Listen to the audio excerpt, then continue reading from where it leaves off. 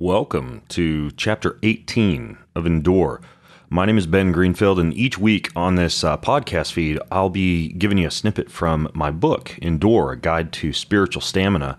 You can find the entire book in physical and digital versions at getendure.com. Getendure.com. Here we go. Chapter 18, Death. On a recent podcast on my website, which included a Q&A for my listeners, someone asked me a specific question about my thoughts on what happens after you die. While I certainly spitballed my gut response to the listener's question in that particular episode, which I'll link to on the resources webpage for this chapter, which is going to be at getendure.com/chapter 18. Upon further reflection and study, I feel as though my reply wasn't entirely adequate. And for a matter as important as death and the afterlife, I think it requires a bit more of a thorough and considerate response. In my last book, Fit Soul, I did talk about what I think heaven will be like and also what Jesus likely experienced during his 3-day harrowing in hell. But I want to delve even more into death in this chapter. After all, death is a serious topic and not to be treated lightly or without deep thought. As author, pastor, and theologian John Piper writes, Jesus kicked the teeth out of death, crushing its power over his people, Revelations 26, and promising one day to destroy it forever, Revelations 20:14. But because death has been conquered, it doesn't mean peace has been made with it. This isn't a tennis match. Death is no less terrible and should be no less hated. Well, not a tennis match indeed. I want you to just think about it. Imagine your death. No, really think about it. Your death, I mean. So seldom is it that we actually, apart from those who may have undergone an actual near-death experience, truly imagine or experience death in vivid visualization. Imagine right now as you're reading this very sentence, out of seemingly nowhere, a bullet rips through the wall of your room and buries itself with red-hot fire into your upper right gut. You don't know where it came from. Perhaps it was a stray shot. Perhaps you're being assassinated. At this point, it doesn't matter. You've heard the tales, the temporary horror and debilitating pain of a sudden gallstone or a heart attack or a snapped femur, but this is far, far more horrific, as what feels like a live hornet's nest full of a million razor-sharp barbs is unleashed like a cluster bomb within your viscera and organs. Your vision clouds over and your jaw drops open to scream in bone-chilling, blood-curdling terror. You can't stop screaming. You keep trying to breathe through your screams, but as you struggle against the spasming in your gut to swallow precious air, blood instead bubbles up your throat, and you choke violently on it, spitting thin flecks of bright crimson across the floor and walls in front of you. As the gore from your throat splatters against the wall, you double over and vomit dark green bile pooled with more blood. Then you crumble to your side, your muscles failing as calcium floods into your cells and your entire musculoskeletal system begins to spasm. You feel the cold, hard floor against your cheek. Desperately, you pull your knees to your chest in a fetal position, but this makes the pain even more unbearable, as though half a dozen daggers are plunging deep into your stomach and being twisted by a depraved demon again and again and again, each time causing bright bursts of lightning to flash across your eyes. Your head feels as though it's going to explode into a million fragments of brain and bones and more blood, but it doesn't explode. Instead, the unbearable pain stays inside your head, radiating more intensely with each second as the cluster of hornets travels into every corner of your skull, buzzing with a terrible fury, burrowing deeper and deeper, stinging, biting, and stinging again. As the lightning bolts of pain continue to strike throughout your body, your head becomes heavy and feels nearly foreign. It seems as though there's a thick rope knotted around your neck and a noose getting tighter and tighter. Your vision begins to cloud, and the puddle of thick blood in which your face lies slips in and out of visibility, flashing like a crimson strobe light. Somewhere in your bowels, something aggressively shifts, and you feel your own urine and fecal matter spill into your pants, along with pieces of your insides and more green, yellow, and red soupy fragments from within your intestines. You scream and squirm again as pain shoots through your body once more, but now your screams sound far away and muffled to your own ears, as if your voice is echoing back at you from some distant cave. Then, as endorphins, neurotransmitters, and photons of light pouring from your mitochondria and an enormous dump of DMT from your pineal gland all converge at once in a chemical thunderstorm in your bloodstream, pushed along with the final struggling beats of your heart, the pain begins to fade and is replaced by an intense black darkness that envelops your entire consciousness, accompanied by brief flashes of kaleidoscopes of color, and somewhere, still, in the far distance, your own screams. You cannot breathe. There is no oxygen. Everything becomes black, dark, black, the velvetiest of black. You glimpse a brief vision of your mangled body lying in a pool of blood and intestines. Then that fades too. You realize you no longer have a body. You've never felt this before. No flesh. just a faint awareness of existence, and somewhere like a tiny speck in that blackness, a single photon of light between where your eyes used to be. You're separated. Your soul, your consciousness is fully disconnected from your body. Life as you know it has suddenly, drastically, even horribly and painfully ended. Are you going to be reincarnated? So what happens at that point, at the end, after your brain, your heart, and your entire lump of flesh have fully experienced physical death? Well, first, I'm not going to dive into reincarnation too heavily here, but in short, I believe it's an insult to God to believe you're going to be reincarnated. Why do I say that? Well, perhaps you've read my writings in chapter 9 of the book Fit Soul on the horrific, gory, shocking details of Jesus Christ's brutal beating, torture, and crucifixion. This was the murder of a deity, a sacrificial death that was so unimaginably painful and profound that it caused the very earth to shudder, the temple curtains to be torn in half, Satan to be overthrown, and the entire spiritual underworld to experience a vast and irreversible transformation. And God gifted that sacrifice of his dear Son to us, as the well-recognized verse from John 3:16 in the Bible states, "For God so loved the world that he gave his only begotten Son, that whoever believes upon him shall not perish, but have eternal life." But the idea of reincarnation completely negates the necessity, meaning, and importance of that entire loving sacrifice. See, both Judaism and Christianity believe in an important doctrine that directly challenges reincarnation, the resurrection of the dead. This resurrection means that our dead bodies will someday be revived and brought back to life on a new earth. Reincarnation dictates that our immaterial souls will be inserted into a new human life and future human body, while resurrection dictates that our dead and decayed flesh will be brought back to a full and glorious perfect life. In 1 Corinthians 15 and 13 through 14, and also 17 through 18, the Apostle Paul is resolute in identifying this resurrection as the core of Christianity. He says, if there is no resurrection of the dead, then not even Christ has been raised. And if Christ has not been raised, our preaching is useless, and so is your faith. And if Christ has not been raised, your faith is futile. You are still in your sins. Then those also who have fallen asleep in Christ are lost. In short, reincarnation negates God's free gift of salvation described in the New Testament, a gift that was manifested in Christ's death, burial, and resurrection.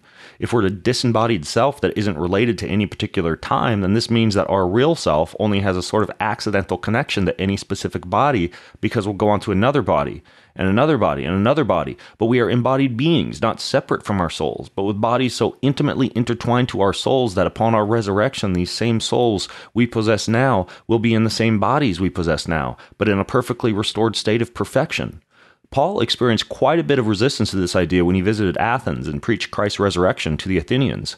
The Athenians derided Paul for teaching such an outlandish notion as resurrection.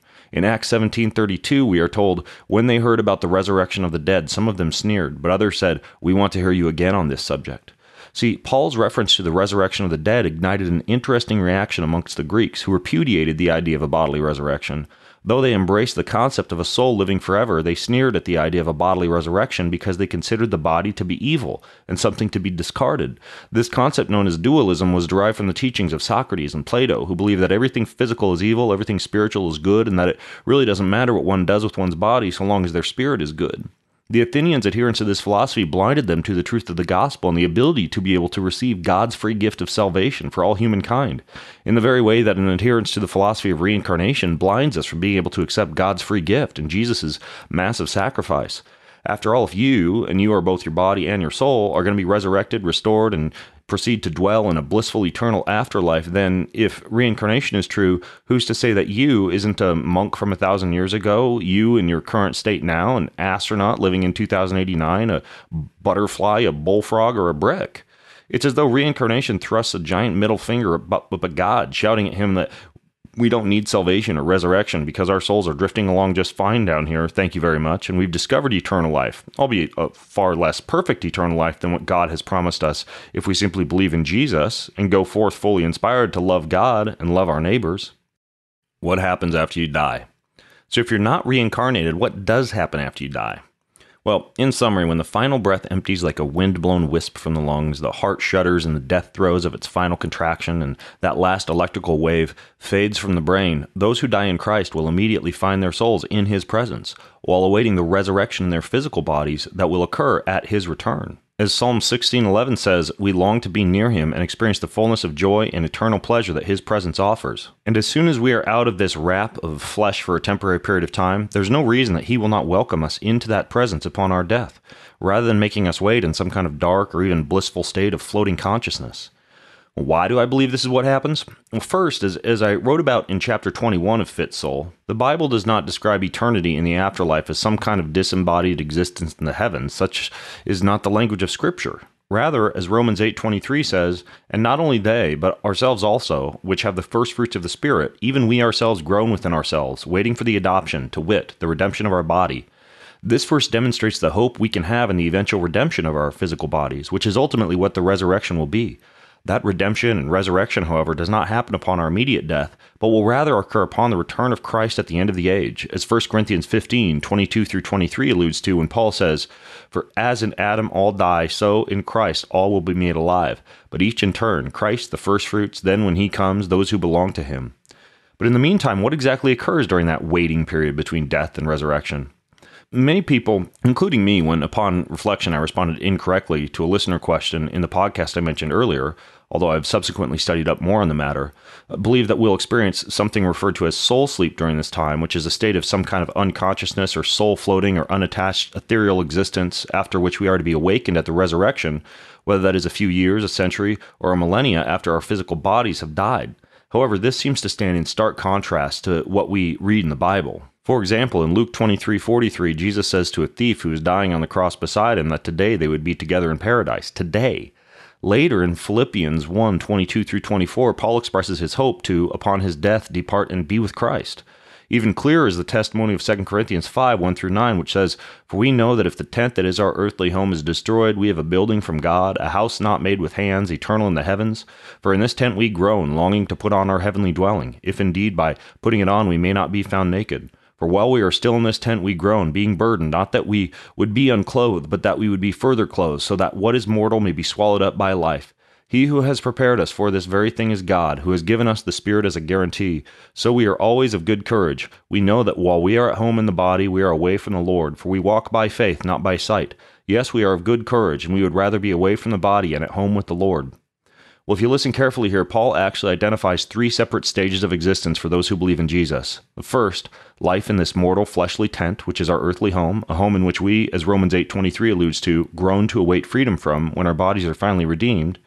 Two, an unclothing into nakedness where we go to be at home with the Lord as our bodies rest in the dust of the earth, a home in a spiritual existence without a physical body, and a home that is incomplete, but a home that is nonetheless far better than our existence away from the Lord in our present burdened body.